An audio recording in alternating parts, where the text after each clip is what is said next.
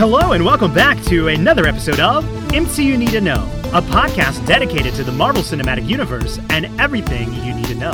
I'm Trey. I'm Jude. How you doing, Trey? Okay, so as soon as you started rolling, I started to let out this big yawn. I'm sorry. How you doing, Trey? I'm excited to be here. I promise. Oh, I'm excited to be here too. Man, it's so funny because so much of us before the welcome back to another episode is like, you ready?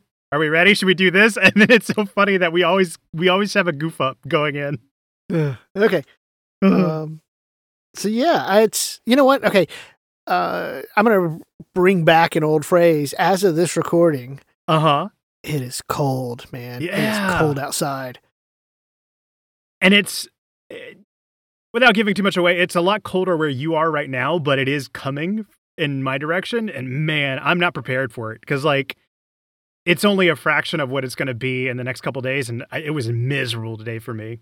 Oh my gosh. So I have been recording in my studio closet for the past couple of episodes. Uh-huh. And I don't know why I started doing this, but I'm wearing my beanie. But this time I'm wearing it because it's cold, even in the house. It's 20 something degrees outside. I think the high is going to be 15. I think I was telling you this on recorded on Friday. So I think Monday, snow and high of 15. There, one of these nights, it's going to be a low of 1 degree. Wow. Yeah. I know. I'm not looking forward to it. Yeah. I'm actually going to cuddle the dog. And I'm not a fan of the dog, but I will cuddle the dog to stay warm.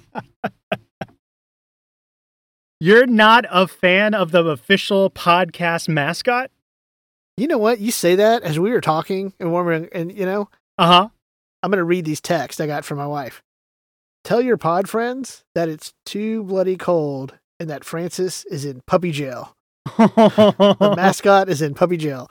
So he must have ran off with her house shoe or something. Oh. Oh, that's funny. Well, we're starting to get into this section of the podcast that I'm enjoying because it means there is feedback, but it also means we got some stuff wrong.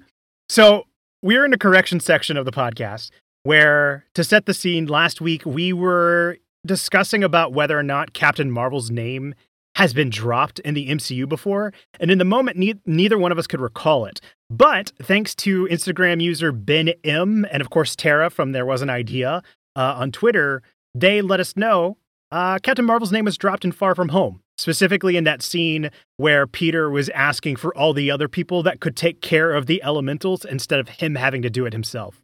Right, and then Fury gives the line, "Don't invoke her name." Yeah. So, yeah. Temporary slip, but thanks to both of them for, keeping us updated. Absolutely. Love having, we say that. That's what the internet's for, is to correct us. Best way to drive engagement. Yeah, get it wrong.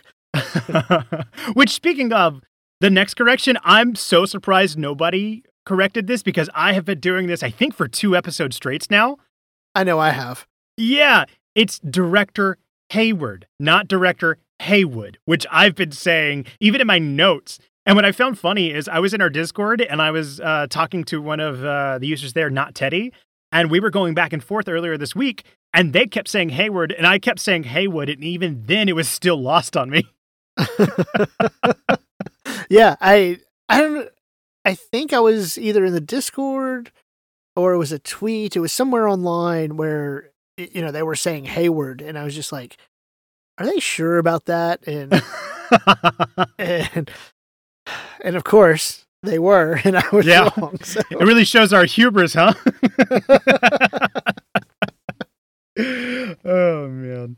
And finally, one of the last corrections I want to make is it's not something that we got wrong so much as it's something that I want to make sure that we are giving proper credit to, because so often you and I, when we're joking, we use Kevin Feige as a shorthand, being the mastermind behind everything. Behind everything. Yeah, right.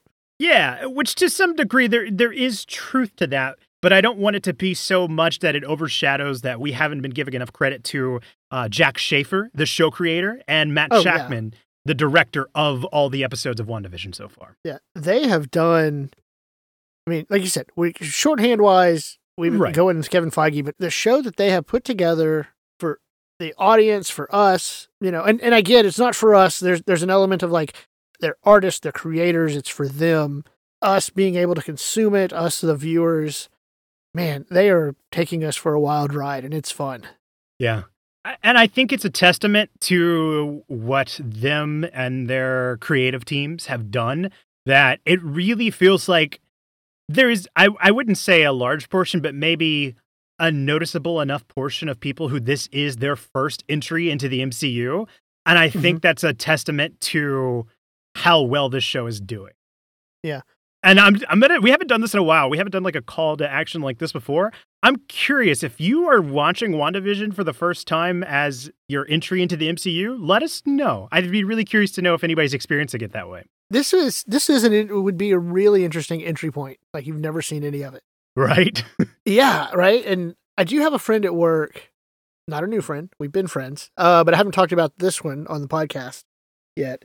And Wednesday, we were talking about WandaVision, and for him, he was like after episode 4. So this was this past Wednesday. So episode 5 had come out, but he'd only seen through 4. And he's like, I'm hooked. I'm in. I'm loving this. But it was interesting because his thought going into WandaVision was, they wrapped up with Endgame. They had a nice end to it. What else could they do? Kind of mentality. And I'm sure that he wasn't the only one that had that after you end things with Endgame. But he was like, no, they got me. Yep. I'm all in. Mm-hmm. Yeah, because in my Sunday post on Instagram, I mentioned that because technically Far From Home is the end of Phase 3. And I wrote that it felt like Far From Home was proof that there was still gas left in the tank. WandaVision is proof that we have refilled for another saga. Oh, yeah. Yeah, that is I like that analogy. That is really good. Yeah. Well, like I said, that was our corrections. We're going to go ahead and move into our pre-spoiler thoughts. So clearly, if you download the episode, you know that we are talking about WandaVision Season 1, Episode 6, All New Halloween Spooktacular. So we're going to give some pre-spoiler thoughts, and then after this audio cue, we will go into all spoilers. So before we begin, Jude, do you have any pre-spoiler thoughts about this episode? I'm really impressed with how they managed the pacing really well. That was something I think we were both expecting them to struggle with. I don't think they've struggled with it at all. The bouncing back and forth between the Hex and Sword in episode 5. I don't feel like this is spoiler for the pre-spoiler area. Yeah. But continuing that, they have really made that feel seamless. And that I'm really was pleasantly surprised with. What about you? For me, this is no different praise than any of the other sitcom work that they've been doing, but I'm continuously amazed how they are able to nail the decade that they seem to be drawing inspirations from. And so it's just, I guess, being in more of a contemporary decade, it was easier for me to just be impressed by what they're doing. And so I think that's what I came away with. It's no different than any of the other episodes, but I felt, I guess, more of a connection to it, being familiar with it. Okay. Well, all right. I think that's going to do it for our pre-spoiler thoughts. So here comes the audio cue. And on the other side, we're going to be diving into spoilers. All right, we're back. So as you know, we've been breaking up the episode into the most important topics and kind of bouncing around from there. So the first important topic that we're going to start with is essentially Vision's mission. This episode sees Vision split from the main quote-unquote plot and do some investigating work on his own. And to start with, I think the thing that I came away with is, when Vision enters in the scene, he's very apathetic and just kind of going through the motions. And he confronts Wanda by saying, this was the only thing that was in my closet, because she was complimenting what he was wearing. And he notices that puts her off. And so immediately he switches into kind of like going with the flow again. And I like in that moment, you can kind of see him switching into, okay, I know I have to play along if I'm going to get any sort of independent work done. First, I like the acknowledgement of how ridiculous the comic accurate costume can be. Just let me guess, you're a stoplight. I loved all of that. But you're right. When this is, well, there's no other clothes in my closet, so it carried on with that conflict we had from the previous episode. But also this empty closet, right? This weird sense of emptiness, like I don't have memories I can't remember prior to. And that's kind of one of the things, like the whole show, you have this sense of grief, but even like these little details of emptiness and aloneness. For me, I got this feeling Vision is frustrated. And then when he sees, to me, it was like when he sees Wanda's reaction, I don't know. It was interesting. I'm trying to put together why I think he started to play along again. Right. It was like, I'm not convinced it was for the sake of not getting into an argument. You know what I mean? Like, I feel like it was more for the sake of he's trying to test her, right? Like, it's like he's trying to get her to admit something she didn't admit the night before or the episode before. And when he didn't get that reaction, that's when he went to play along. It's an interesting read. Playing off that, I mean, one of my notes was much in that dynamic of Vision almost seemingly having a resignation to nothing mattering because Wanda has this plan for him and then switching up. I think that does give credit to Wanda being in control. And so to that idea of you saying that he was trying to get her to slip up, I think that connects to one of my notes in where I wrote down, why didn't Wanda, quote unquote, reset everything to the point that Vision is forced to play along? And so if he is testing Wanda, maybe there is this feeling of like, does she know or not know that he hasn't been reset?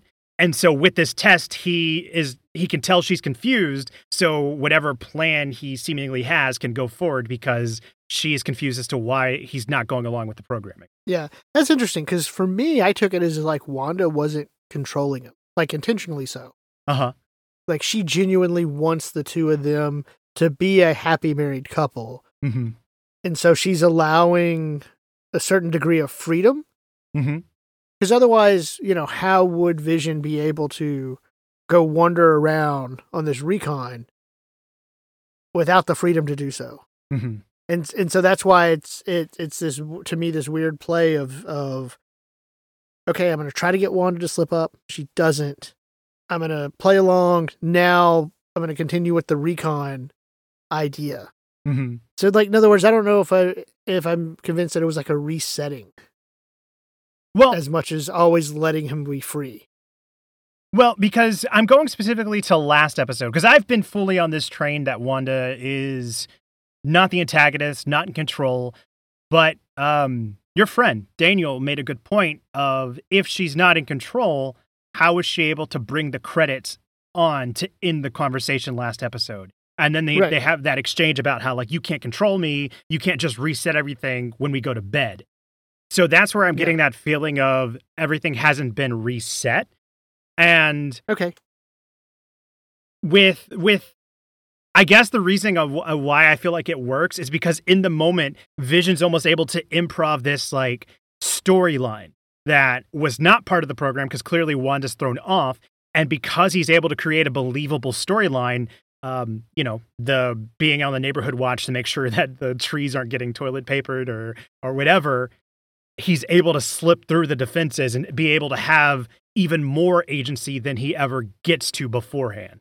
Well, I think there's a second moment there where he almost gets Wanda to slip up, right? Because when he mentions about he's going to go do the neighborhood watch, Wanda starts in, but no, that's not what you're supposed to. And he cuts her off and says, what? And then she changes gears to, well, this is the boys' first Halloween, which I found so weird because they're 10 at this point, right? so that was so weird to me. It's like, this is the first Halloween. You have like 10-year-olds. um, but yeah, so it's like a second time where he's tries to get her to slip up. Mm-hmm. And I feel like that scene could have gone one or two ways. So I like the way they wrote that. It could have been Wanda was going to tell him he's getting his part wrong, which would confirm, right? And that Wanda's controlling everything. And that's what Vision was trying to do. But it could also have been, she had the line in the episode before. It's like, you're my husband. You're their father. Isn't that enough? Kind of this guilt tripping, why aren't we enough for you kind of thing. And so that also, she could have been going the way of, no, but you're the dad. Why are you going to not participate in Halloween with the kids? You know what I mean? Mm-hmm. So it was just a really clever way of dialogue, because that dialogue could have gone either way. Mm-hmm.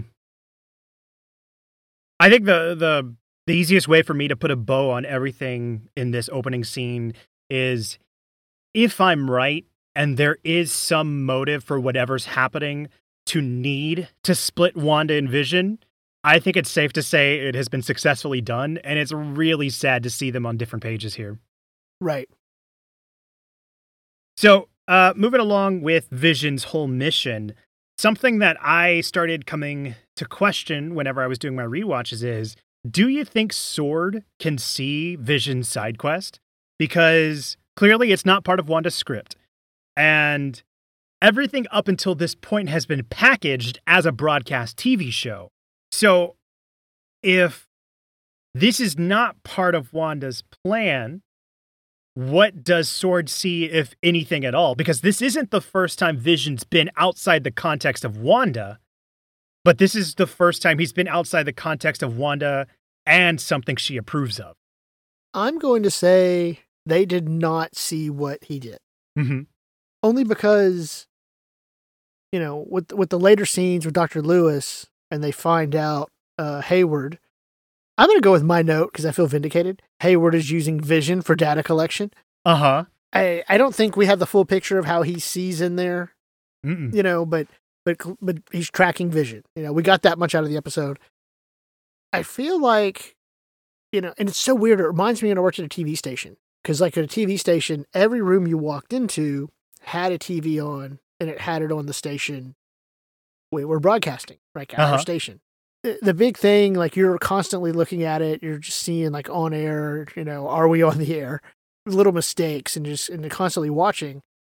And in that control room Dr. Lewis was in, they had the show going. And so in that way, because like they would have saw it on the television, but she recognized it on the laptop. Yeah. Where's Vision going? Mm-hmm. When they saw it, it was on the big interactive table thing. Mm-hmm. Right? It wasn't on the show. So that's why I don't think they saw what Vision did in his side quest. Right.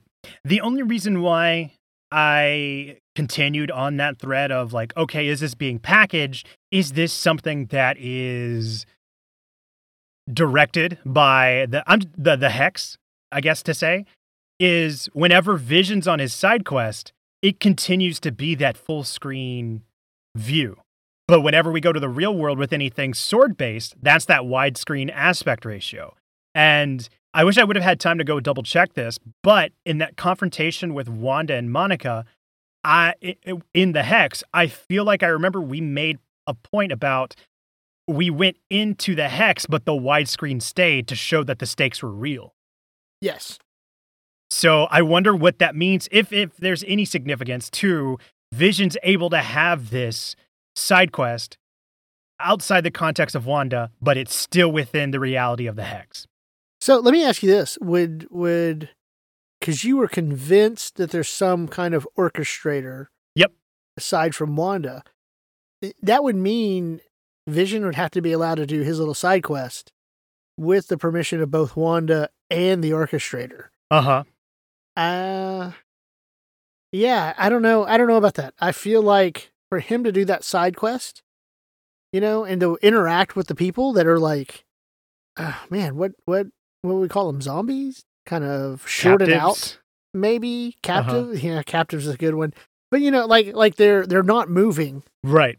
Gosh, for what we know now, to see the kids not moving and that they're real people, like that's confirmed, and it's horrifying. That was hard. That scene was heartbreaking for me. Yeah. I believe you're mentioning specifically the one where the woman's hanging up the decoration and she's stuck on the loop, and then she just a single.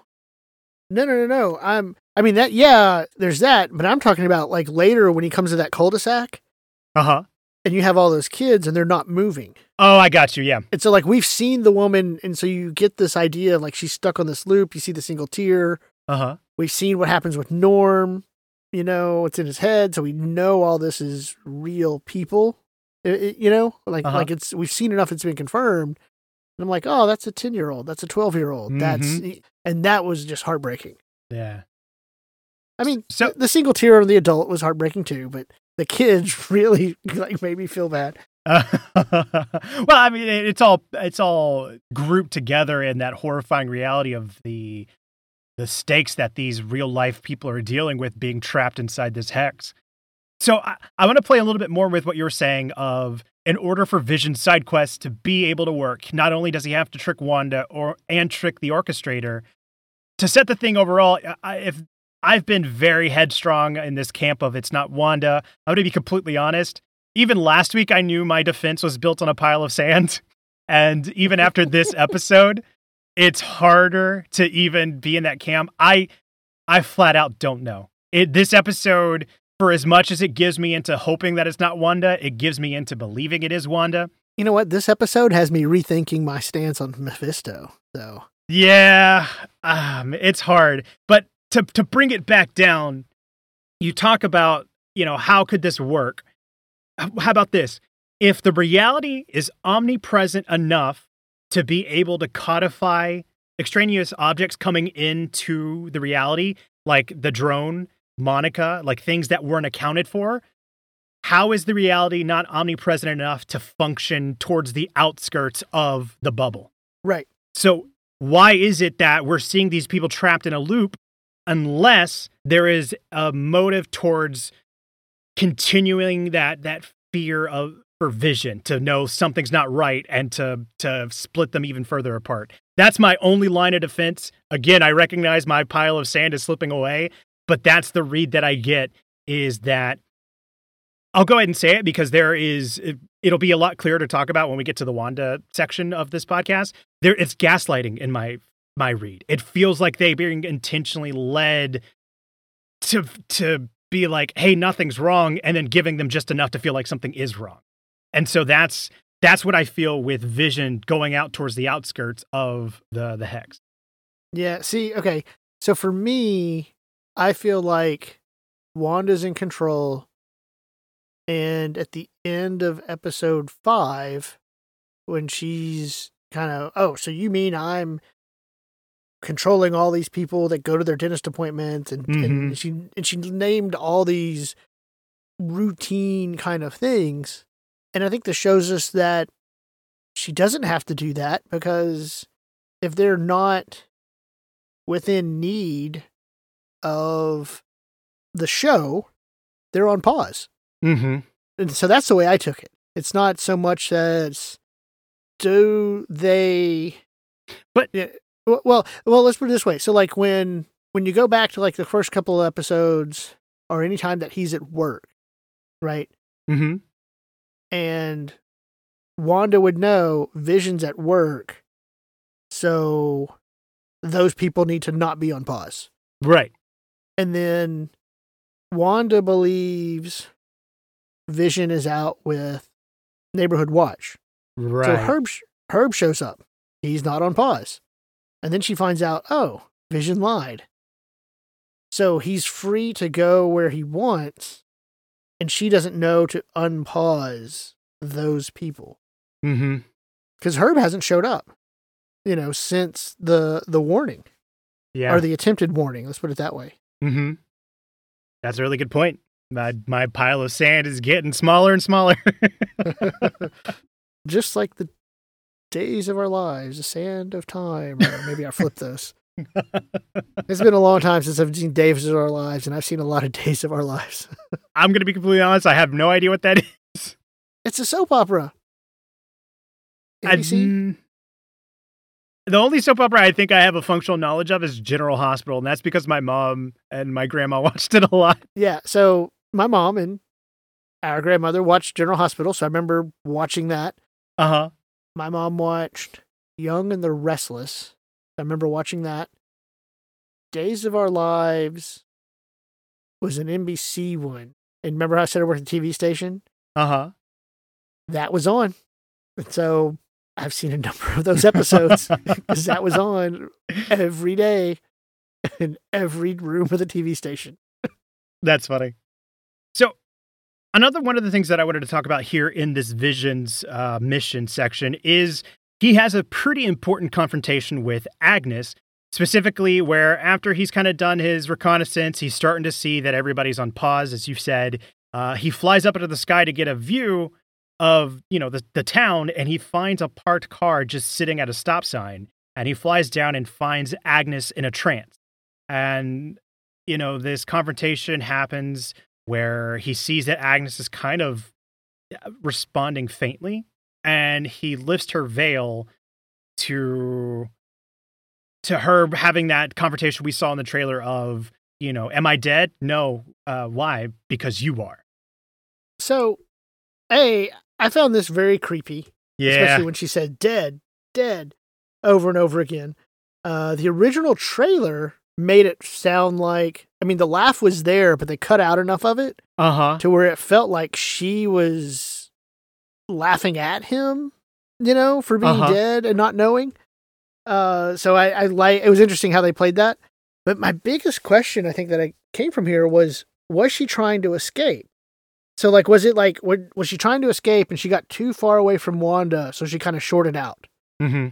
Because she was right there at a crossroads at Ellis Avenue, the street that she told the boys earlier, don't go past that. Mm-hmm. Clearly in the episode we figure out why not to go past it for the boys. But yeah, I'm just wondering, did she short out? Was she trying to escape? Especially because, Vision snaps her out of it, puts her back under the trance or whatever.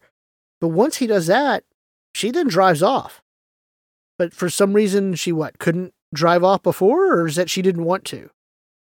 Mm-hmm. Didn't want to, meaning I know this is the way out, and I just can't force myself by. But now, after Vision snapped me out of it and put me back into the trance, I can now move and circle back. Mm-hmm. I'm really curious of which way. I feel like it's got to be one of the two. I'm just curious of which way the show's going to take it. Yeah. On this idea of, was Agnes trying to escape? I don't think so, because when Vision snaps her out of the trance, they have that conversation about, Wanda's doing this, and she says something like, you can't even think about leaving. If that's the case, she then won't let you. She won't let you. If that's the case, then why was that an idea that Agnes would have had? I don't know. To step back, it feels contradictory on so many levels for me, because using Norm's veil being lifting as an example, because I think this is the only other example that we have. When Norm came out of it, he was in complete distress. He was in physical pain. He said it hurts, and he had no concept of anything that was going on. Right. When Agnes gets snapped out of the veil, she's immediately playing up to Vision's ego of you're an Avenger, you can help us, you can save us, and is immediately blaming Wanda, where Norm was confused beforehand. So there's this level of, I'm going to be completely honest, I feel like it was a fake trance. I don't think Agnes was in a trance. I think she was there waiting to be spotted. And, because again, it's hard because there's not enough examples to go on. But if we use everybody else that was on pause, like you said, none of them that were saying anything. They were either caught in their loop or they were standing completely still. Agnes was muttering to herself and was able to respond. Right. And so that's a good catch. It's a clear difference. And here's my last one, and I know this one is really swinging for the fences. It could be that just for whatever reason, the color grading of this episode was different because it is a nighttime shot versus being in the office. When Norm's veil was lifted, it was bright yellow. When Vision tried to do it to Agnes, it was white, and there was this electrical buzzing sound like I read as nothing changed. And so... Okay, wait. Are you saying when Vision touched Norm, Yep. you pointed out the yellow to signify Vision done something?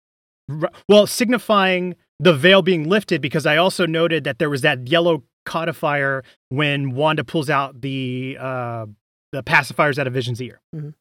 Okay, so I'm gonna have to go back and see that again, only because like when Vision touched Agnes's head, I didn't catch that it was white. I caught that it was yellow. It wasn't as bright of a yellow as the one on Norm.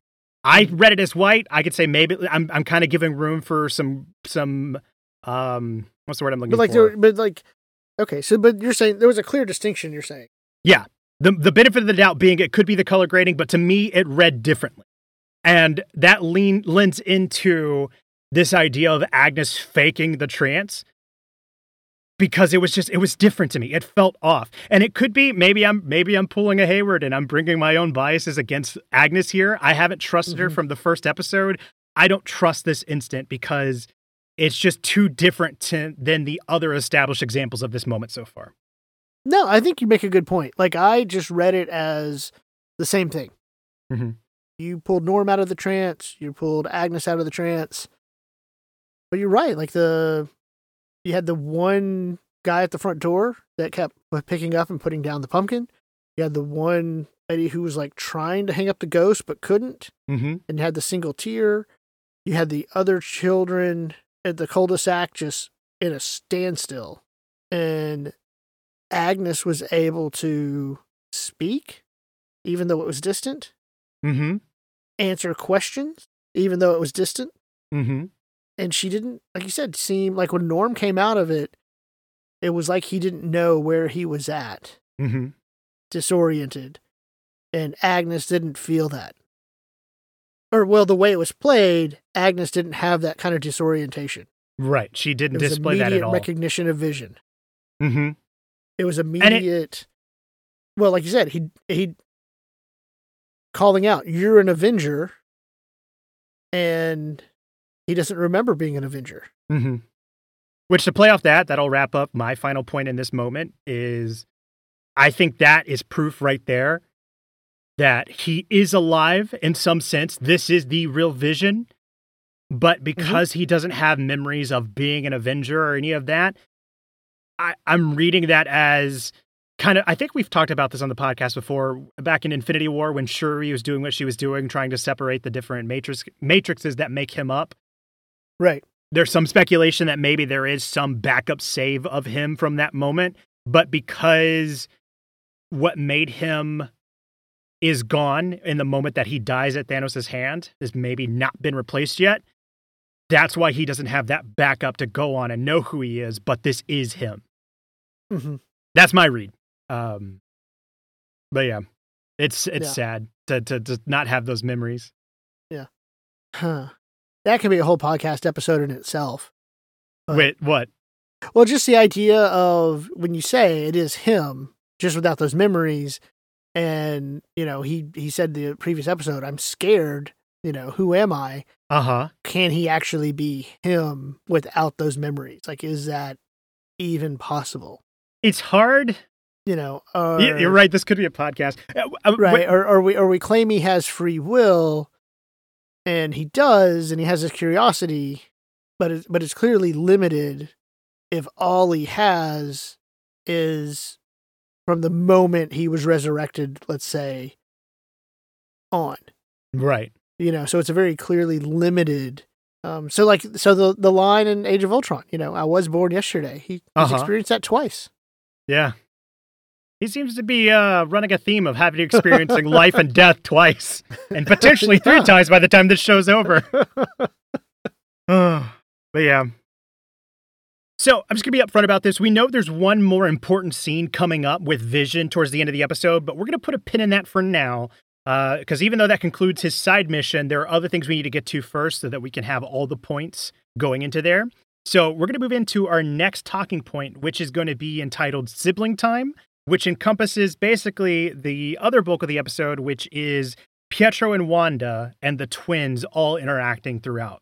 So starting off, one of the things that I really liked is, again, this show, which I don't even think we've said yet, is being in that 90s / early 2000s kind of a melding of the time. They're invoking that Malcolm in the Middle sort of feel. And so in that, we're getting like point of view shots of the kids talking directly to the camera. Mm-hmm. And I really enjoyed that because it's a thing that feels so perfect in hindsight that I didn't even realize until we got it. Because it would have been so off-putting to get the viewpoints of Wanda and Vision, because I think that removes so much of the mystery. But because we don't know enough about the kids yet, it's two birds with one stone of getting a scene setting with them and learning their personalities. And I really love that. Well, and it also helps reinforce that splitting up of Wanda and Vision to see it through their eyes. Mm-hmm. You know, did you watch Malcolm in the Middle? No. I feel like you knew before you asked.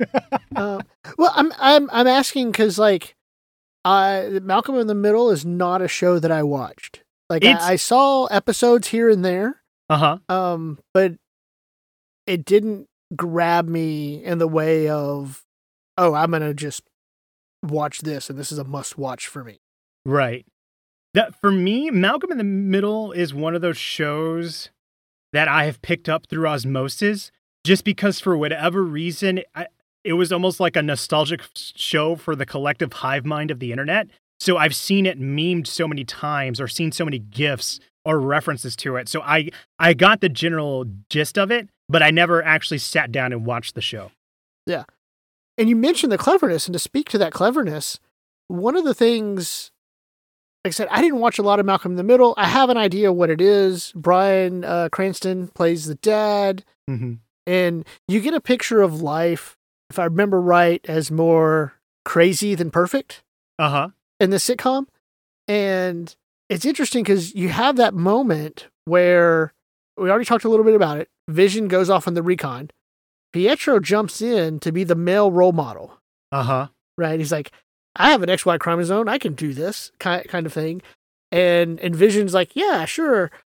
But I just found it interesting because for me, and this is my own theory, is like, there's this implication that, first off, that like any male can fill in as the role model, you know, and it's kind of interesting to like de-emphasizes dad, right? But also, I feel like in television, we see a shift throughout the decades of this, you know, Leave It to Beaver, perfect family. Then you get into the Brady Bunch, that it's a blended family in that they're both divorced, but they are married, you know? And so you get like steps away from that ideal nuclear family. And then when you get into the 90s, you get even further away from that. The family life gets more complicated in terms of dynamics. And I really appreciated their use of Malcolm in the Middle as a show that was kind of known for that, to kind of really emphasize that shift in family dynamics. Because it's going, you know, as my read of this show, it goes completely against what Wanda has been trying to create from the beginning. And, you know, I think that's a very good insight to bring in, because the theme songs have been very on point throughout every episode so far, but there was something about this one that specifically felt more so. Like, even the lyrics of the song were talking about like, hey, is this real or is it not? Let's just enjoy it before it slips away, or something like that. Like, it kept invoking those feelings of like just holding on to something that's coming apart. And I think that plays into what you were saying about the changing family dynamics and how you get away from that idea of the nuclear family. And it's even in the theme song itself where we see Pietro is in the theme song. We see Agnes is in the theme song. And it's not that she hasn't been in it before, but I don't think she's been in it in a way that she's credited as like part of the family. And this time she is. So I like that invoking of that feeling of like, this isn't a perfect family, but we're making it work. Yeah. These lyrics grabbed me more than any other theme song. Yeah. And first, go ahead. Well, that's what I was going to emphasize. It's not that they haven't been relevant before, but this week's much more so. I feel like I'm going to throw fuel on the fire. I feel like you can read these lyrics and get a little bit more evidence to your orchestrator theory. Well, I don't agree with your orchestrator theory. Well, I don't even know if I agree with my orchestrator theory anymore. Well, okay, so I'm going to read the lyrics to you real quick, and I could almost imagine it if there was an orchestrator, they're saying this to Wanda, right? Don't try to fight the chaos. Don't question what you've done. The game can try to play us. Don't let it stop the fun. Some days it's all confusion. Easy come, easy go. But if it's all an illusion, sit back and enjoy the show. Let's keep it going, like the plural, right? Let's keep it going through each distorted day. Let's keep it going. Though there may be no way of knowing who's coming to play or who's coming by to play. And that's where Pietro shows up. But that is this little subtle of hey, there's something you don't know or someone you don't know yet. Again, I'm not convinced actually of your orchestrator theory, but I could read those lyrics in that way, And then again, the whole idea of, just keep it going. Each day there's this distortion. Don't question. And it's playful, a lot of playful language, right? Yeah. Don't let it stop the fun.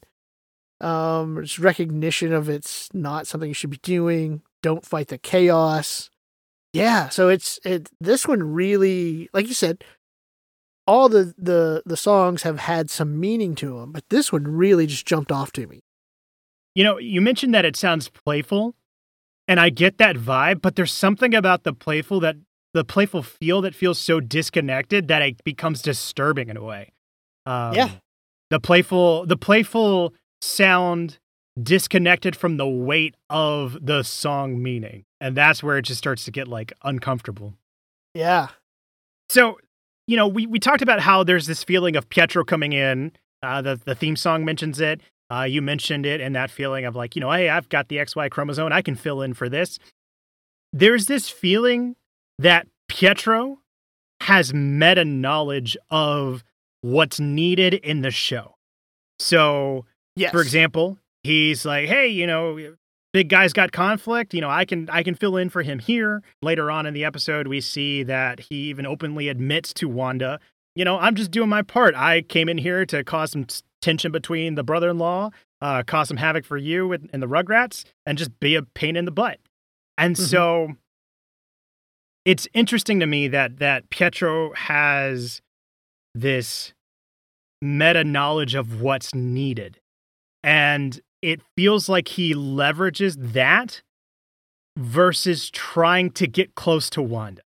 There's many instances of where he's coming in and hey, I'm your big brother. You can trust me. I'm not a stranger. I'm not your husband. Open up to me. How did you do this? And so he's trying to earn trust. Yeah. And okay. So for me, the way I read that whole meta knowledge of what's going on, that's what you wanted, isn't it? Like recounting the trope, all of that stuff. There's the line where I know I look different, and she's like, "Why do you look different?" And this was actually right when Wanda was trying to test him, right? Do you remember back when we were kids? And he's like, "Are you testing me?" He's like, "Look, I know I look different." And she's like, "Why do you look different?" Well, right there, my thought was, this kind of leads me to believe it's not the X-Men universe Pietro. Yeah. It's just super clever on the creator's part, Jack's part. To say they're leveraging our knowledge to throw us off. I hope that's not the case, because I'm X-Men, bring them. But for that reason, but at the same time, you're right. Having that meta knowledge of how a TV show works, this is what you wanted. He himself acknowledging I look different. Yeah. Yeah. If I found Shangri-La, I wouldn't want to be reminded of the past. So all of those types of lines, it's like, so is this not the Pietro from the X-Men?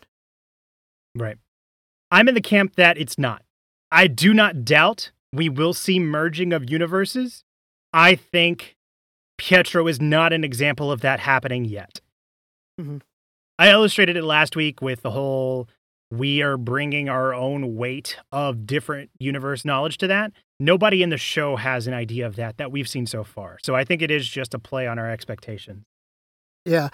Yeah, because she asked, where's your accent? And he turns it right back around on her. Where's yours?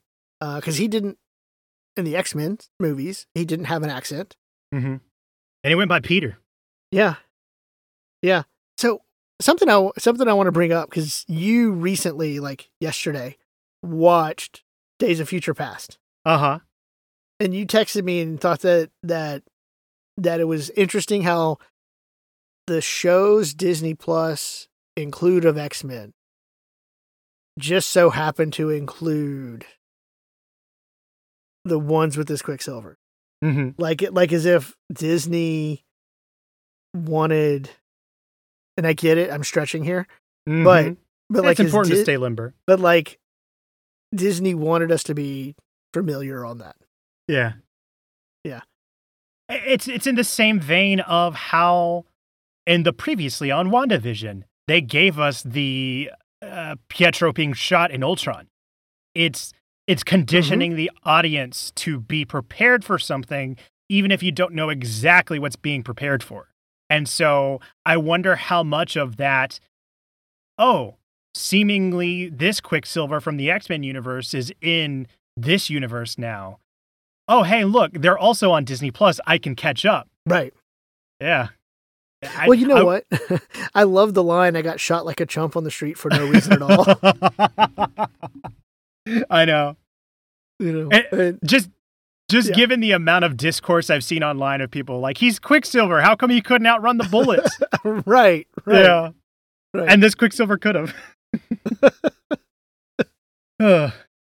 Now, having said that, I brought up that line, his next line, and the next thing I know, I heard you calling me.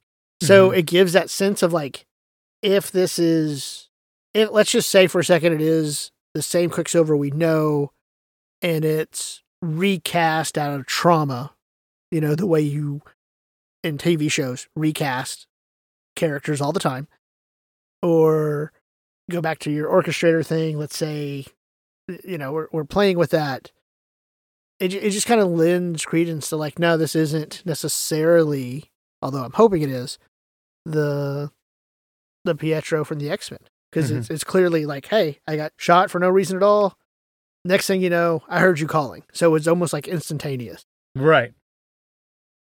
So one more thing on talking about this meta knowledge that Pietro seems to possess of everything that's going on. Okay. So, and this isn't on a pause. I Yeah? just get this text from my brother. Uh-huh. LOL, I can't wait to hear Trey try to say he still doesn't think Wanda's doing this. I'm right about to transition into that. Oh my gosh. Hey, listen. Nothing is real. It's a simulation. I know. Listen, a wise woman once said, when the world is telling you to move, it is your job to plant yourself like a tree and tell them, no, you move. So that's what I'm doing here with Wanda, and I'm going to die on this hill, and I'm sorry. Oh my God. Okay, so that's so funny. I was really, I'm again being honest. I know I have a very limited ground to stand on, but I'm slowly planting my seed on how this is where I'm at.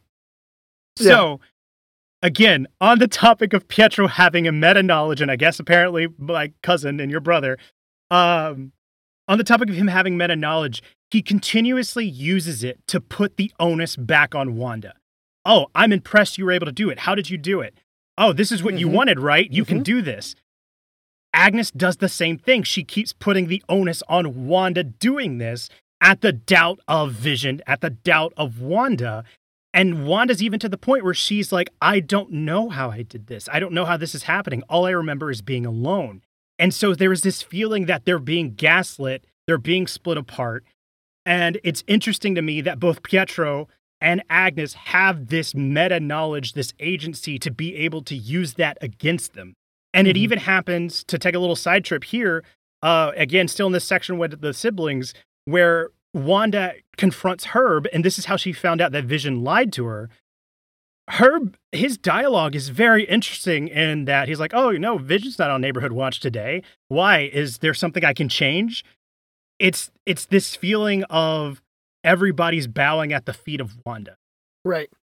Yeah, it's just, that's where I'm at. I feel I don't have the answers. There's not a lot for me to lean on, but I can't shake this feeling that everybody is pointing towards Wanda, so I can't go on that limb yet. Well, and Pietro, I would argue, tries to reassure. Mm-hmm. He uses bringing up their parents as an in, to have a deeper conversation.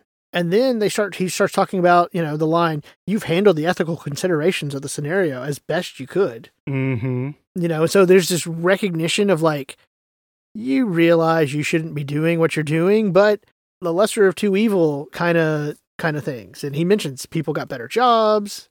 They, for the most part, kept their personalities, better haircuts, and then right there, then Wanda admits that she's not sure how she did it, but she did it. Yeah. And we get the, second dead corpse scene. Right. Pietro. And Wanda sees it, looks away, and comes back.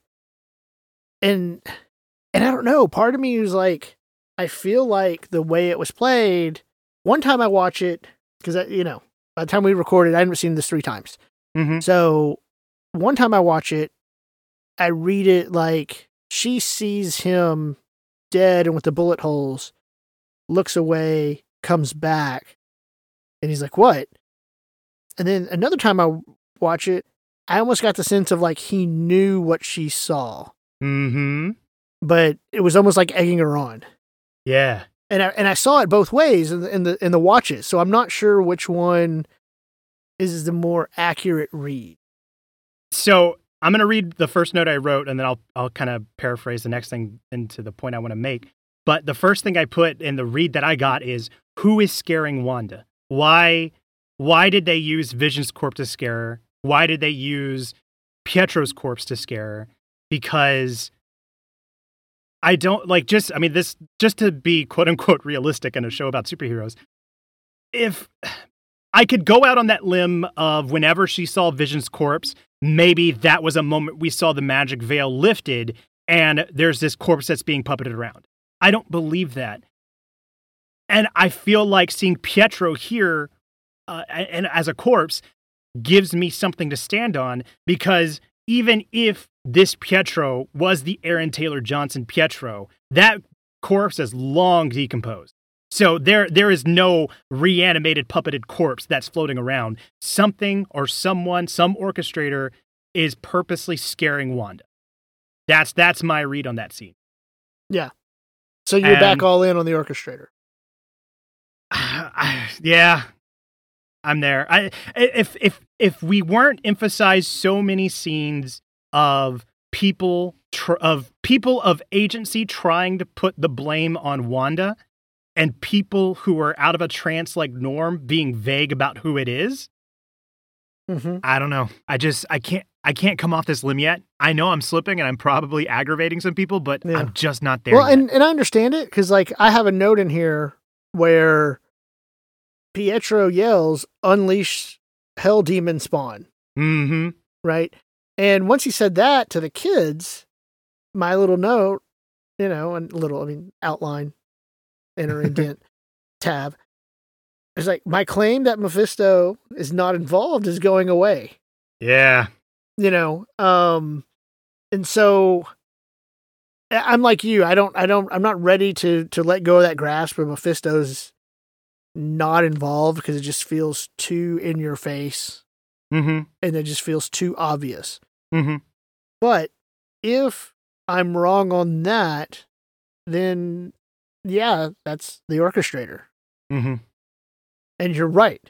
And when I say orchestrator in that context, I'm thinking, whoever it is that is, I feel like Wanda's doing it, but whoever has kind of planted that seed or suggested to Wanda, you could have a better life. Why don't you make yourself a better life kind of thing. Right.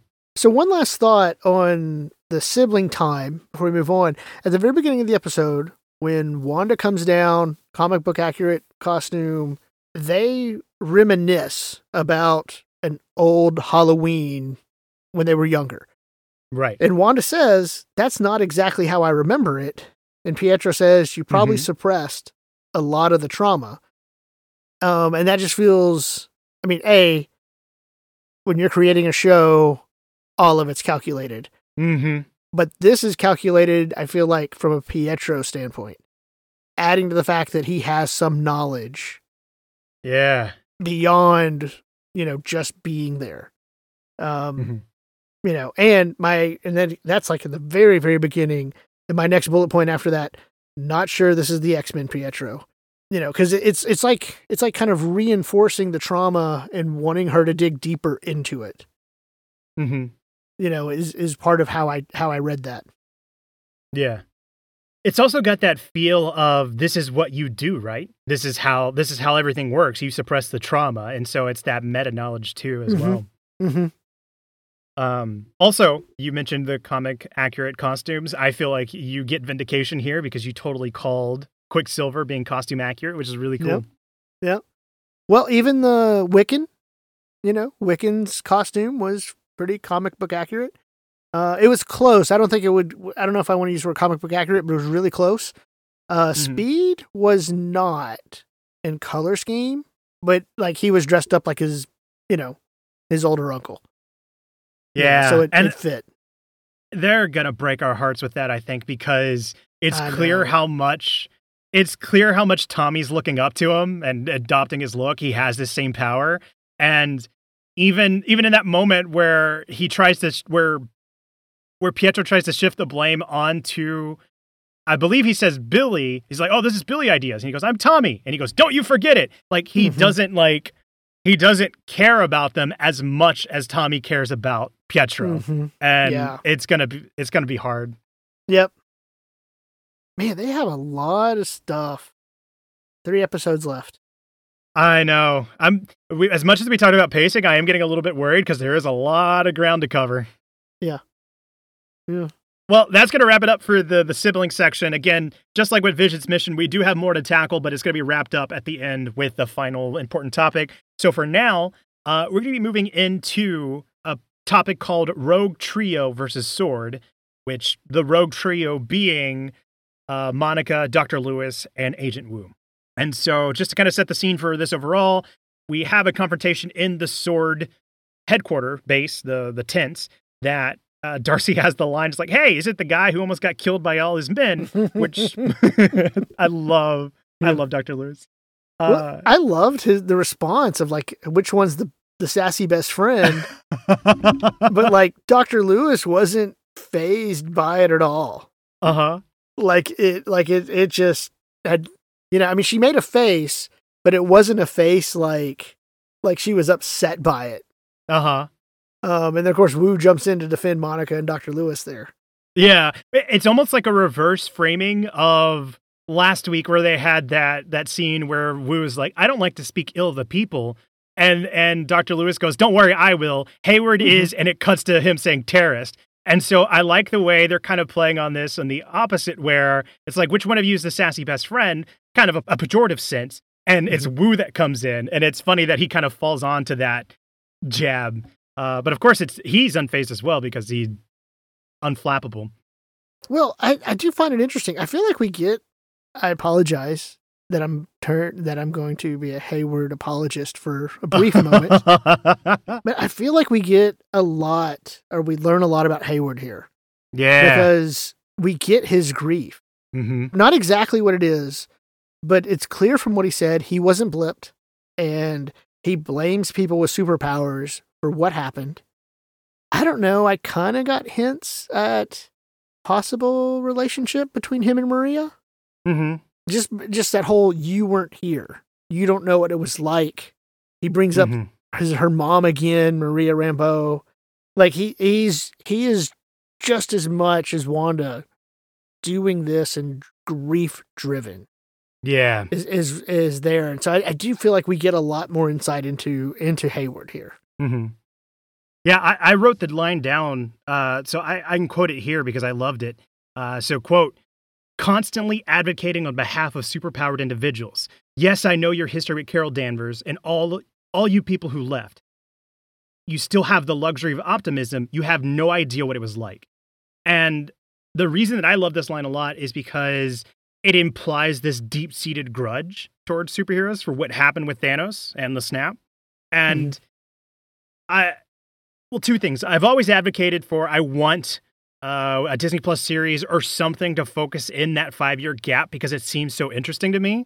But I think they did the smart move where they're slowly doling out this feeling of like what happened, and we're seeing glimpses of it in future projects.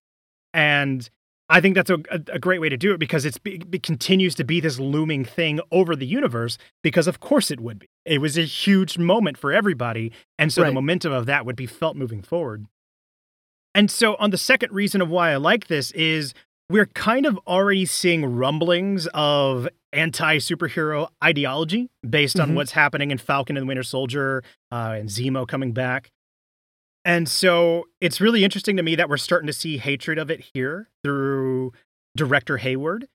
And, it's so funny. Again, in the Discord, we were just having the conversation from user Not Teddy, where he was saying, I really hope that Hayward doesn't secretly turn out to be Hydra because I don't want that.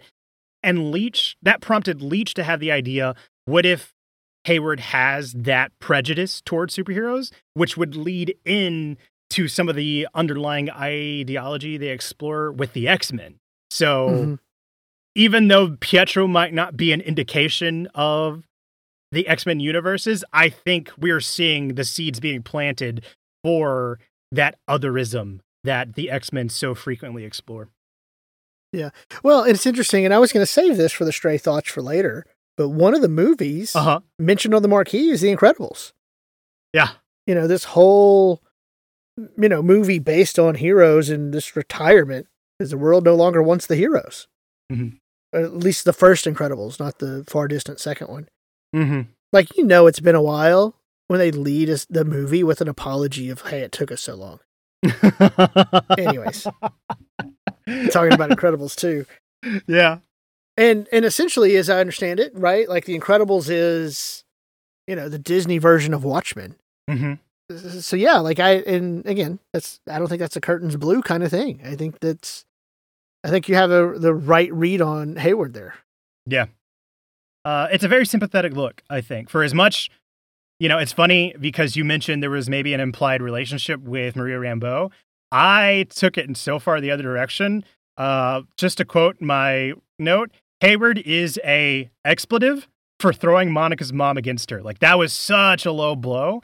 And it's amazing they were able to make me sympathize with him a little bit of being like, hey, you don't know what it was like. And then to watch him go for that low blow is like, okay, I'm back to hating Hayward. As you can see, unless it's Wanda, I very changed with the wind. I started out liking Hayward, then I don't like him a little bit, and now I'm back to not liking him. No, it's okay. It's all right. Now, along the lines, so we're talking about Hayward, and we've already kind of talked about this a little bit. It's not clear to me how Hayward's seeing in. Like, it's easy just to say, oh, he's Vindication, Vision's data. But to be able to see all the people of the side that aren't moving while Vision's not there yet, they had a clear overview of Westview. Yeah. So I do think they're tracking Vision somehow. But I think there's more to it and what Hayward's, what capabilities he has. Right. For me, the read that I got is that him not sharing with the group, to quote Dr. Lewis, that he was able to see into the Hex is clearly covering something up with Vision to the point that recovering Vision is more important than the well-being of the citizens because he can also track that too. But everything seems so beelined in on recovering Vision. I don't have enough to go on it yet, but it really feels like this might be more Vision centric than we're thinking. And I know that's hard to describe because so far this has all been, is this for Wanda to bring Vision back? But I don't know. I get this read that there's more to it, and I'm anxious to see what comes from it. Yeah, me too. Now, this is this section that we're talking about here also gives me one of my most favorite notes. Was whoa woo. Like, I don't think we've seen him be that aggressive before. No. You know, like he stepped up. And what I like about it, it's done in a way that Wu's not surprised. He knows he could do that. He was very capable. And so it's a great juxtaposition of how, I don't like to speak ill of people to, wow. Yeah, I loved it. Now, again, I got to circle back to Hayward, though. No, say your thing, and I'll circle back to Hayward. Okay, because mine's in the moment.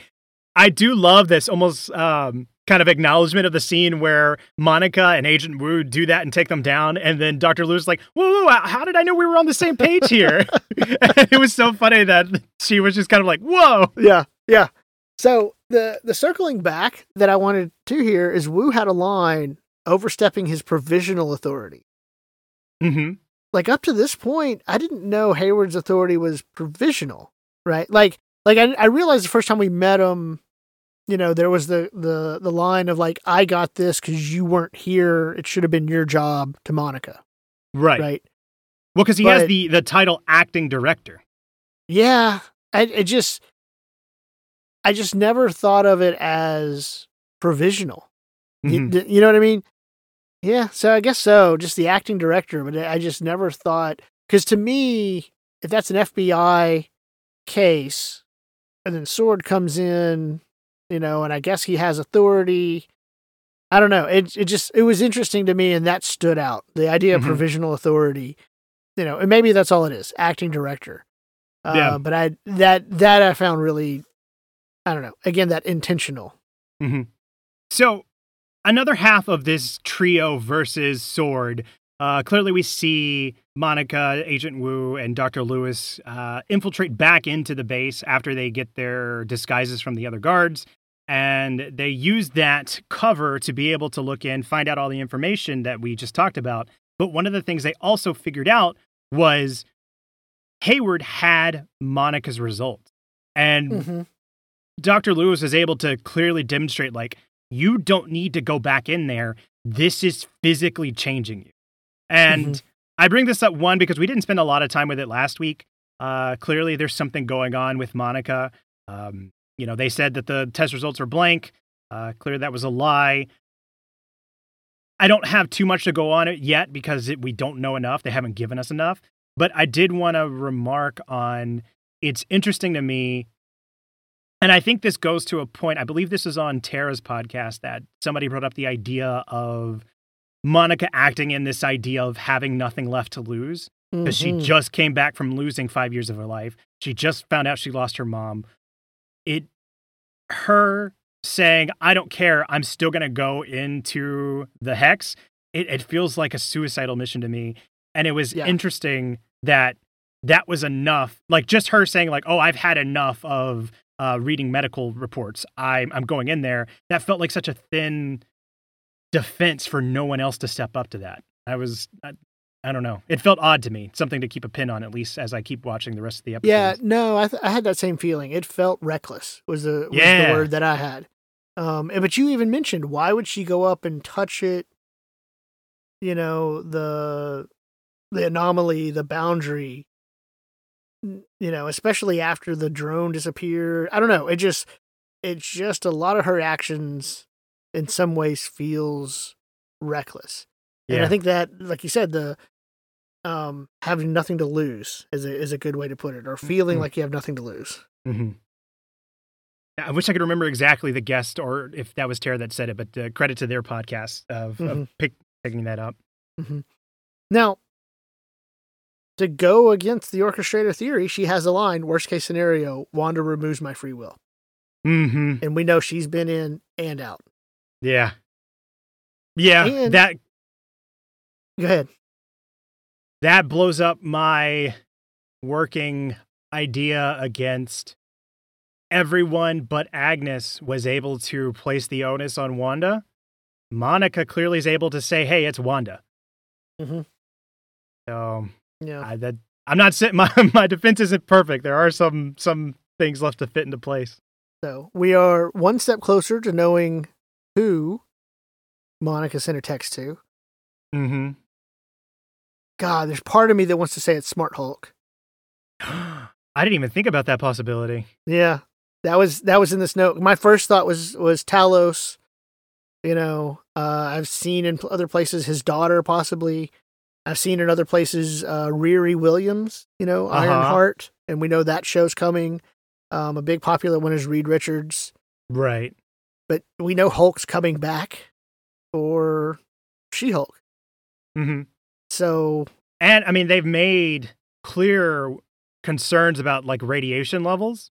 Mm-hmm. They've mentioned multiple times how Banner Hulk has extensive experience with radiation. So I could see that maybe being a thing. Yeah.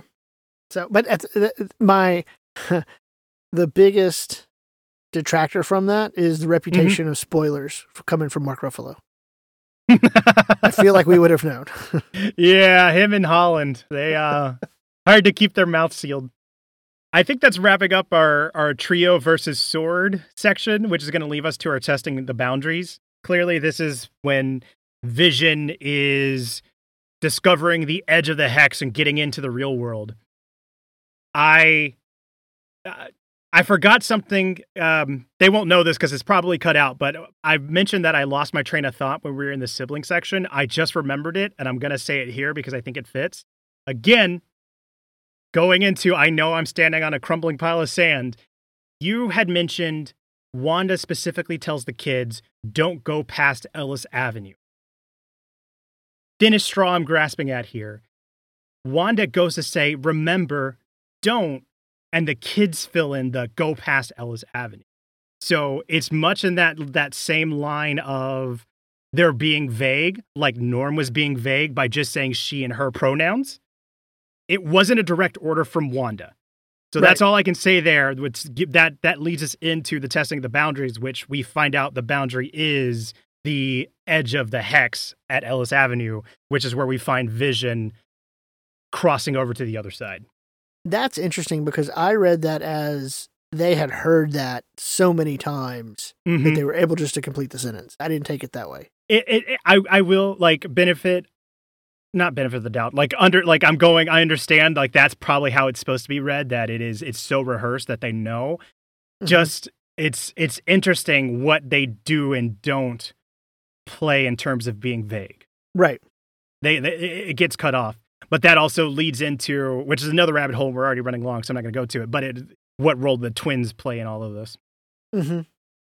But yeah, coming back to this testing of the boundaries, man, it was very hard to see Vision like struggling with all his might to exit the reality, slowly dematerialize. And even on top of that, his only concern is that there are real people in there and that they need help. Yeah. Even if he can't remember he's an Avenger, that like, oh man, that's heroic. Well, one of the things I found interesting is he's struggling. Hayward says, he really wants out. Right. And he's being sucked back in, and I took him being torn apart, his resistance to wanting to be sucked back in. Mm-hmm. Although that's how I read it at first, but then when he laid down, like, at that point, he's not resisting anymore.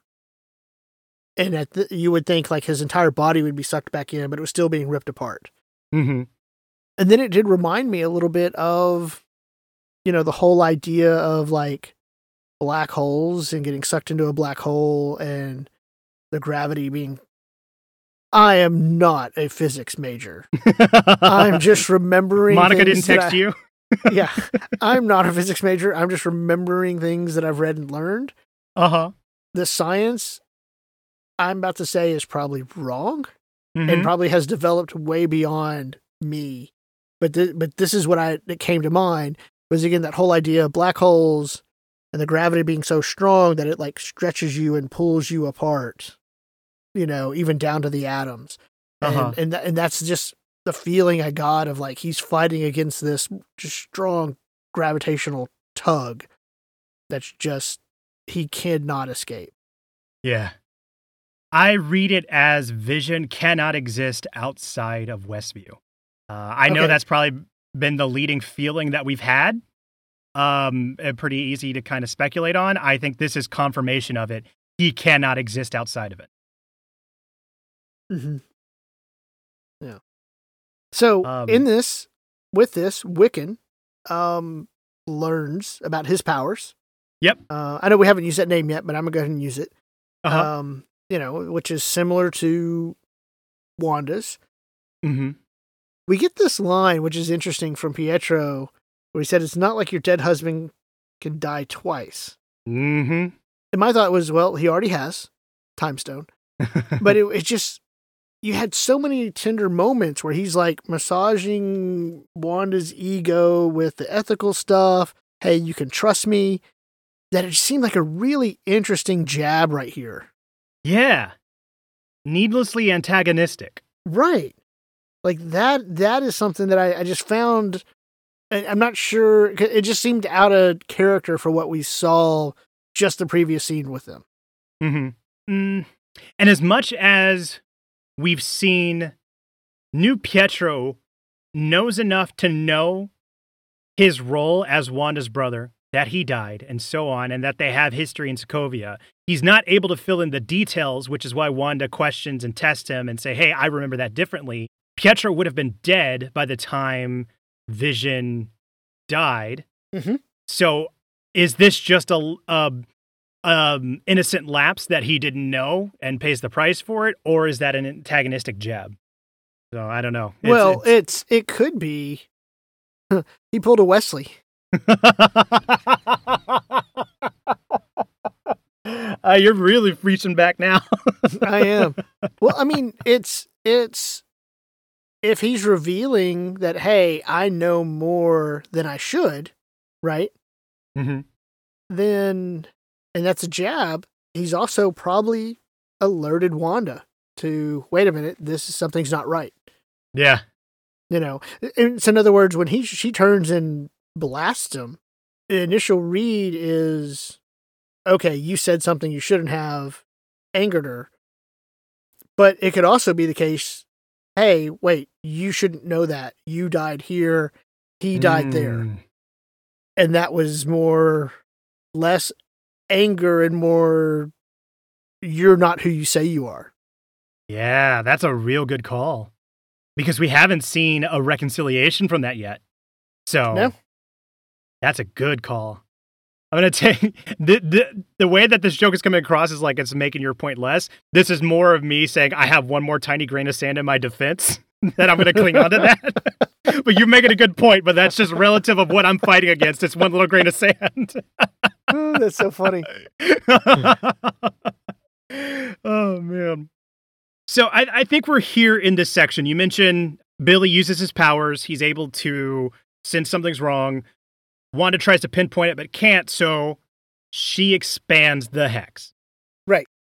Again, this is where I'm stuck. I don't know if maybe this is coming across. There is this feeling of resignation that I'm having because I don't know anymore. But here's what I do know.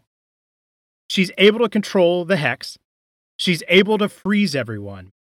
And she's able to expand it past its limits for the sake of saving Vision. Now, the only thing that I have to kind of bolster into this idea of it's not purely antagonistic is we've seen this idea of quarantining being thrown around in the last episode where Hayward and Monica were going back and forth of she's a terrorist, she did this, she did that. And Monica says she put up a quarantine so that this didn't spread to anybody else. And so I guess what I'm reading of this is even though she has the ability to expand that hex, I don't think she makes that move unless she needed to protect Vision, which is what she did. And unfortunately, it does come at the potential sacrifice because we don't know how it changes them of the sword agents. So, well, well, okay. So here's something I found funny. Well, let me say sad, then funny. Yeah. So there's an element of, I've already mentioned, there's only 3 episodes left. Mm-hmm.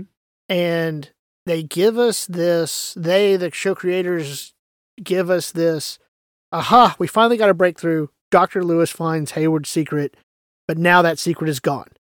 Because Dr. Lewis got sucked into what I mean by gone is like she's assuming everything we've lost free will. She's been codified into Westview. Uh-huh. What we don't know is what she's been codified as. Whereas like the base itself and the agents turned into a sideshow, a carnival, and clowns. Yeah, the clown car. Which was so funny. Uh-huh. That's what they turned him into, but we don't see what Dr. Lewis changed into. Right. So I'm really interested to see what that's going to be. Mm-hmm. But it is one of those things where it's like, oh, finally we're going to know something, but it's gone. And so that was just kind of like, okay. She emailed it to Agent Wu. So we don't know yet within this episode, but she did get the information out there, yeah. All right, I'm going to have to check that. I missed that part. Yeah. So.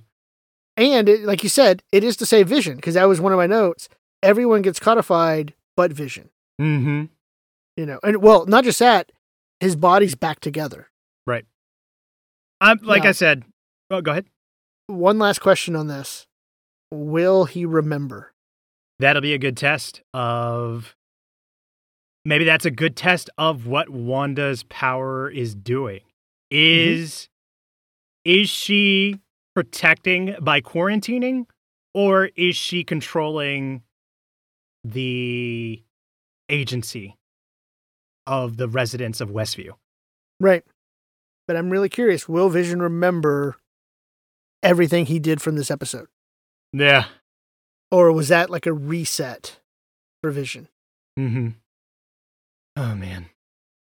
Look, what I was going to say is, I know at this point I'm holding out hope versus having a theory. For every instance where I feel like my theory's been shot, there's still just enough for me to cling on to, like what I've talked about of the gaslighting. Mm-hmm. I don't know. I'm going to be completely honest. I'm going to open up. This isn't just because of like my own theories, but like I've mentioned before how I get really emotional in like media, like in movies and TV shows. Yeah. Like even if the moment isn't sad, like if it's just good enough, I start crying. Right. I was crying a little bit at the end of this because it's like when you're watching a show and you're rooting for this person to do the right thing and you're starting to get past the point of realizing maybe they're not doing the right thing and it feels hopeless. That's what I felt at the end of this, and that ending shot of Wanda, on her eyes. Yeah. Well, it's like she's it's almost like she's digging herself a deeper hole. Yeah. It's hard, man. It's really hard. Yeah. At this point, I can't call them theories. I'm calling them hope. I'll be honest, this might be my favorite episode so far. It's really good. I think this might be my favorite episode. So we're running a little long. We could just briefly touch on the commercial real quick and move into Stray Thoughts and kind of put this thing into gear. The last thing with the commercial, I had a hard time reading this compared to the other commercials. I got halfway started by some threads on Reddit where they were mentioning how it's supposed to represent Vision because he breaks the seal, he dies. But that didn't fit right because in the commercial, the kid couldn't break the seal of Yo Magic, which is the yogurt. Right. So that's what was the starting off point for me. I think they're right in saying that the child represented Vision in that he's isolated, he's alone on this island, he's starving in the commercial, starving for identity. And out of nowhere, this cool shark comes and gives him Yo Magic. And he's like, hey, I was like you, and now, I'm surviving because I've had this. And he gives it to the kid, and the kid can't open it, and though he dies. So to me, that's the shark represents Pietro coming back to life, having Wanda's magic. Vision refusing the magic is, doomed to die. So that was my read. Yeah. So I don't know if I have a read. Like in my notes, and this is just, I jotted down. I'm actually typing the notes now. I typed the notes as I watched. And first off, man, this commercial, when I first time I saw it, I was like, wow, that went dark quick. But it's in a way that like kids' cereal commercials get dark sometimes. Well, okay, so there's this whole episode on Teen Titans Go, which I'm not a huge fan of. I like the other Teen Titans show, but whatever. That it's so brilliant though because it makes fun of violence. Yeah. In that, I don't know if you know the episode I'm talking about, but it's like, well, you can't be violent, but then they go through is like, but you can be violent if you do this, and they kind of do the Wile E. Coyote thing. Yeah. Like, but you're allowed to be violent if you do this, and they kind of do like the Powerpuff Girl thing, or like in various cartoon violence, and just kind of show the how crazy it is of like, violence is bad, but we're going to show it in these ways to make it seem okay. And that's kind of part of it. Was just like, oh my gosh, this is super creepy. But you're right. It had that claymation kind of kids. And that's the other thing. It's a commercial for kids. Stylistically. Okay. So just here, what is this referring to was the question. So far, they've all been a theme about Wanda's past. Yep. Then I get Yo Magic as a play on Go-Gurt. That squeezy yogurt. Like, I get that, so it's for kids. I get that he's stuck on, and then I get that he's stuck on an island, and all the magic in the world can't make the feeling of isolation go away. What is trying to help is a shark. Sharks are predators. And the tag at the end is that the Yo Magic is a snack for survivors. And part of me, I'm like, it's a kid, so I see the vision. But I clearly was still focusing on Wanda because I'm thinking of Wanda. I get that he's stuck on an island, the kid, but I'm really thinking of Wanda, and all the magic in the world can't make the feeling of isolation go away. And she didn't use the word despair, but that feeling about how did you do this? So I don't know. I'm really gonna have to think about this commercial some more. Yeah, I think what's hard is we've been conditioned so much to be centered on Wanda's trauma, and this is the first one that doesn't seem to be, at least clearly. It's almost like Wanda's a third party of this commercial. Yeah. Man. We already have the episode title for this one, but I honestly feel like I could have titled it the one where Trey's theories got blown up. But I don't know, man. This is gonna do it for the bulk of the episode, but we still got some stray thoughts left over. So are there any thoughts you got hanging? Okay, so there was a cool reference to the movie Kick-Ass. Where Evan Peters and Aaron Taylor Johnson were both in Kick-Ass. I admit I have not seen that. I just know of it. So good. I know. As a hard of a time as I give you for not seeing some things, there's enough stuff that I shouldn't be talking. It's almost like it's all relative. No. It's not, but okay. On the movie marquee, The Parent Trap, a movie about twins who were separated but switch places when they find each other, to bring their parents back together. So that's it. You know, the multiverse opened up. Evan Peters switched places with Aaron Taylor Johnson. And they're trying to bring the two multiverses together. That's what's going on. No, but yeah, so like that's there. I feel like The Incredibles, as I mentioned earlier, had something to do and to give us some insight. I feel like The Parent Trap as well has something to do there, but just again, it's a stray thought. It's not really well formed. Yeah. At this point.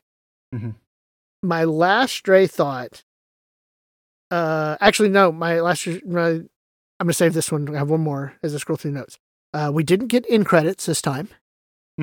Whereas, like last time, Wanda rolled credits and they got cut off. This time, we didn't see credits at all. And a second show in a row, unless I could be wrong, where we didn't have a signature song from the decade. Right.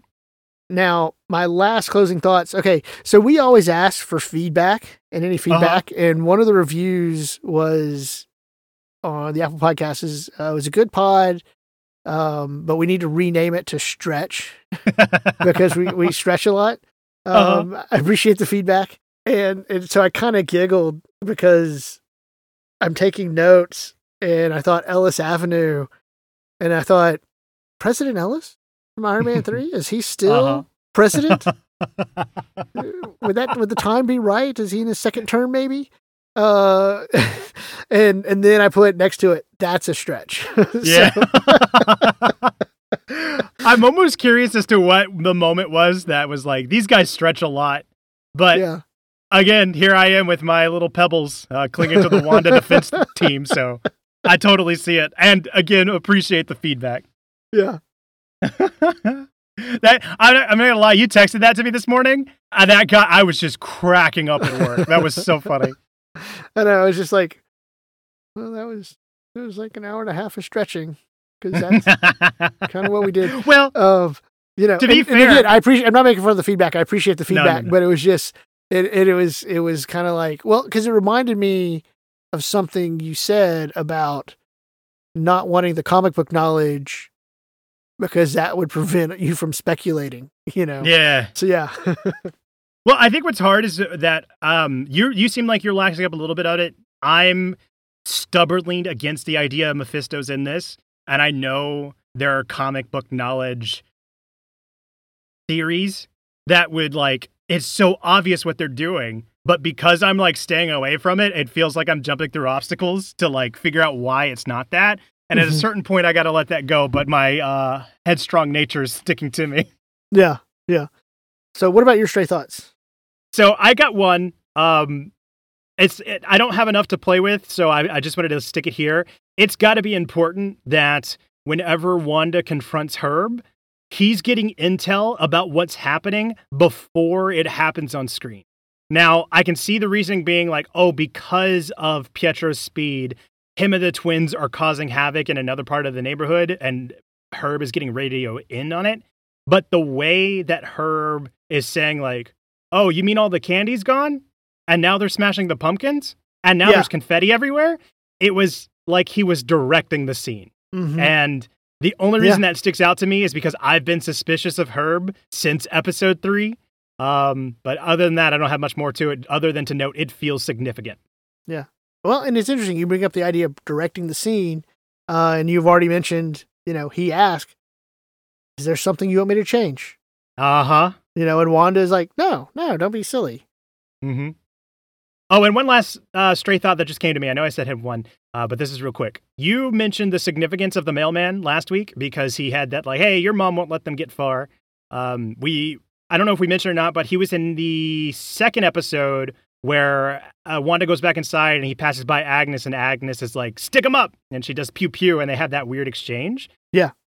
There is clearly something going on with him. We don't know yet, but I think it's important to note.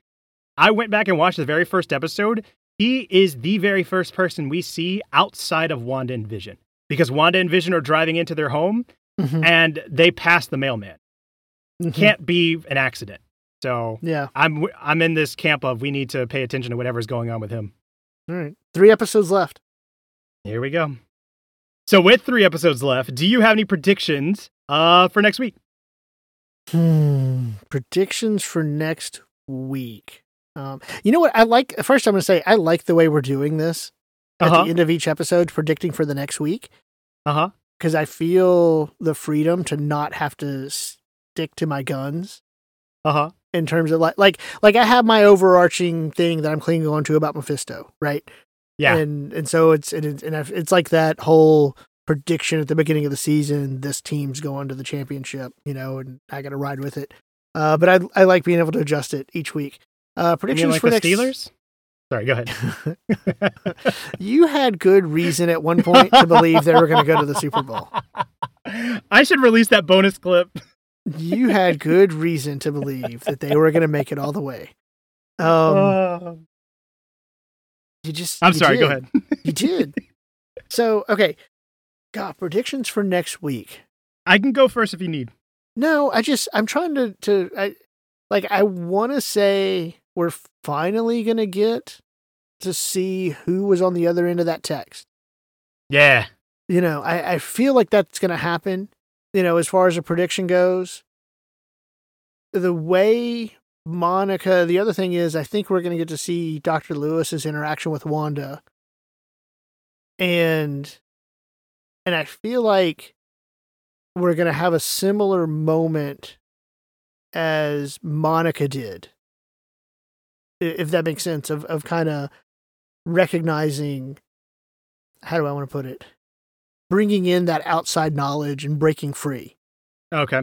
Yeah. You know, Ultron killed Pietro. You know, like I feel like she's going to have some moment like that as well. Because like she's been, I don't want to say just a side character, but she's had enough of an importance of a supporting role that her going into the Hex is going to have some play.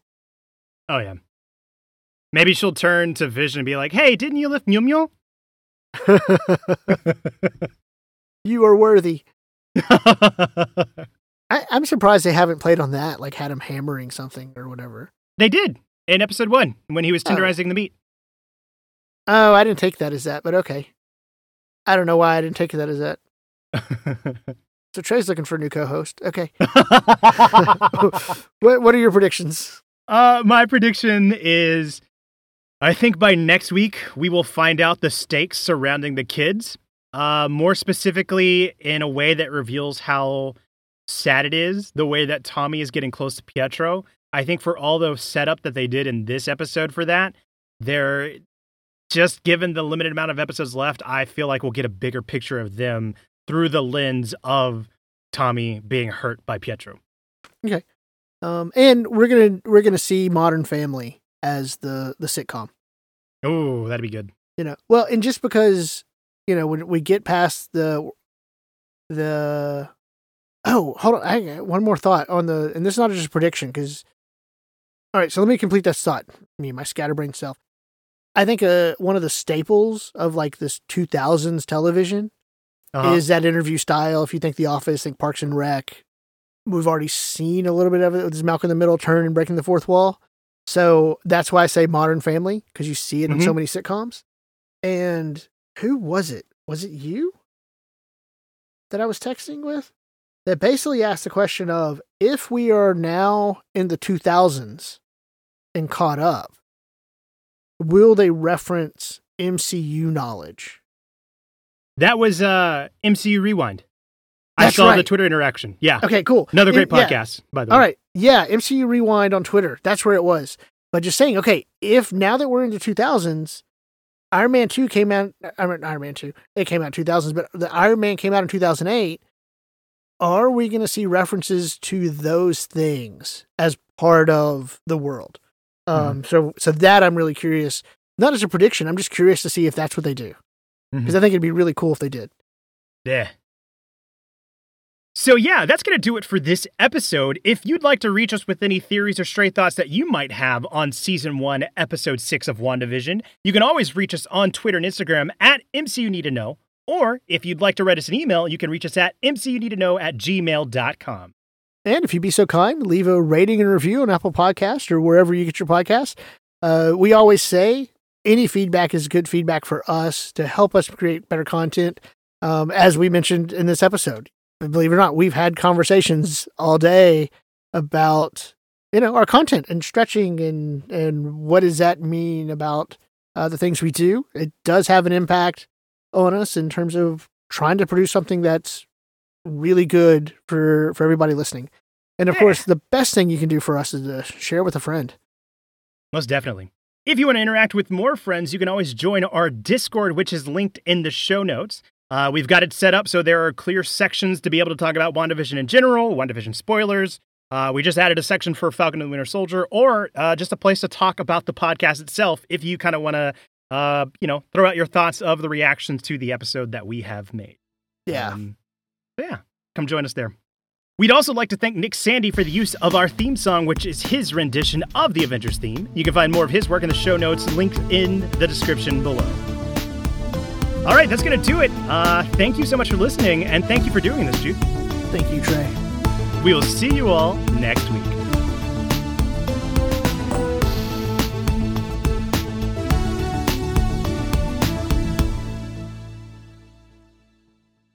Well, I think that's going to wrap up this episode, which if you have any stray thoughts or overall theories for what's going on in Season 1, Episode 6 of WandaVision, you can reach us on Twitter and Instagram at MCU Need to Know.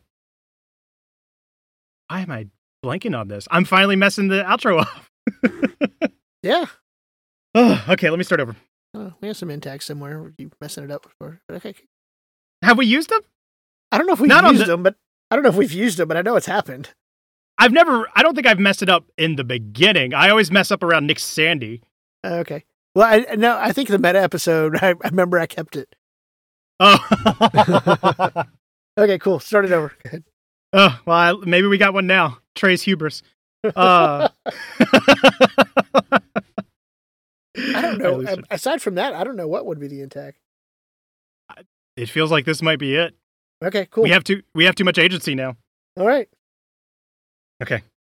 Getting back in. Simulation. Stop.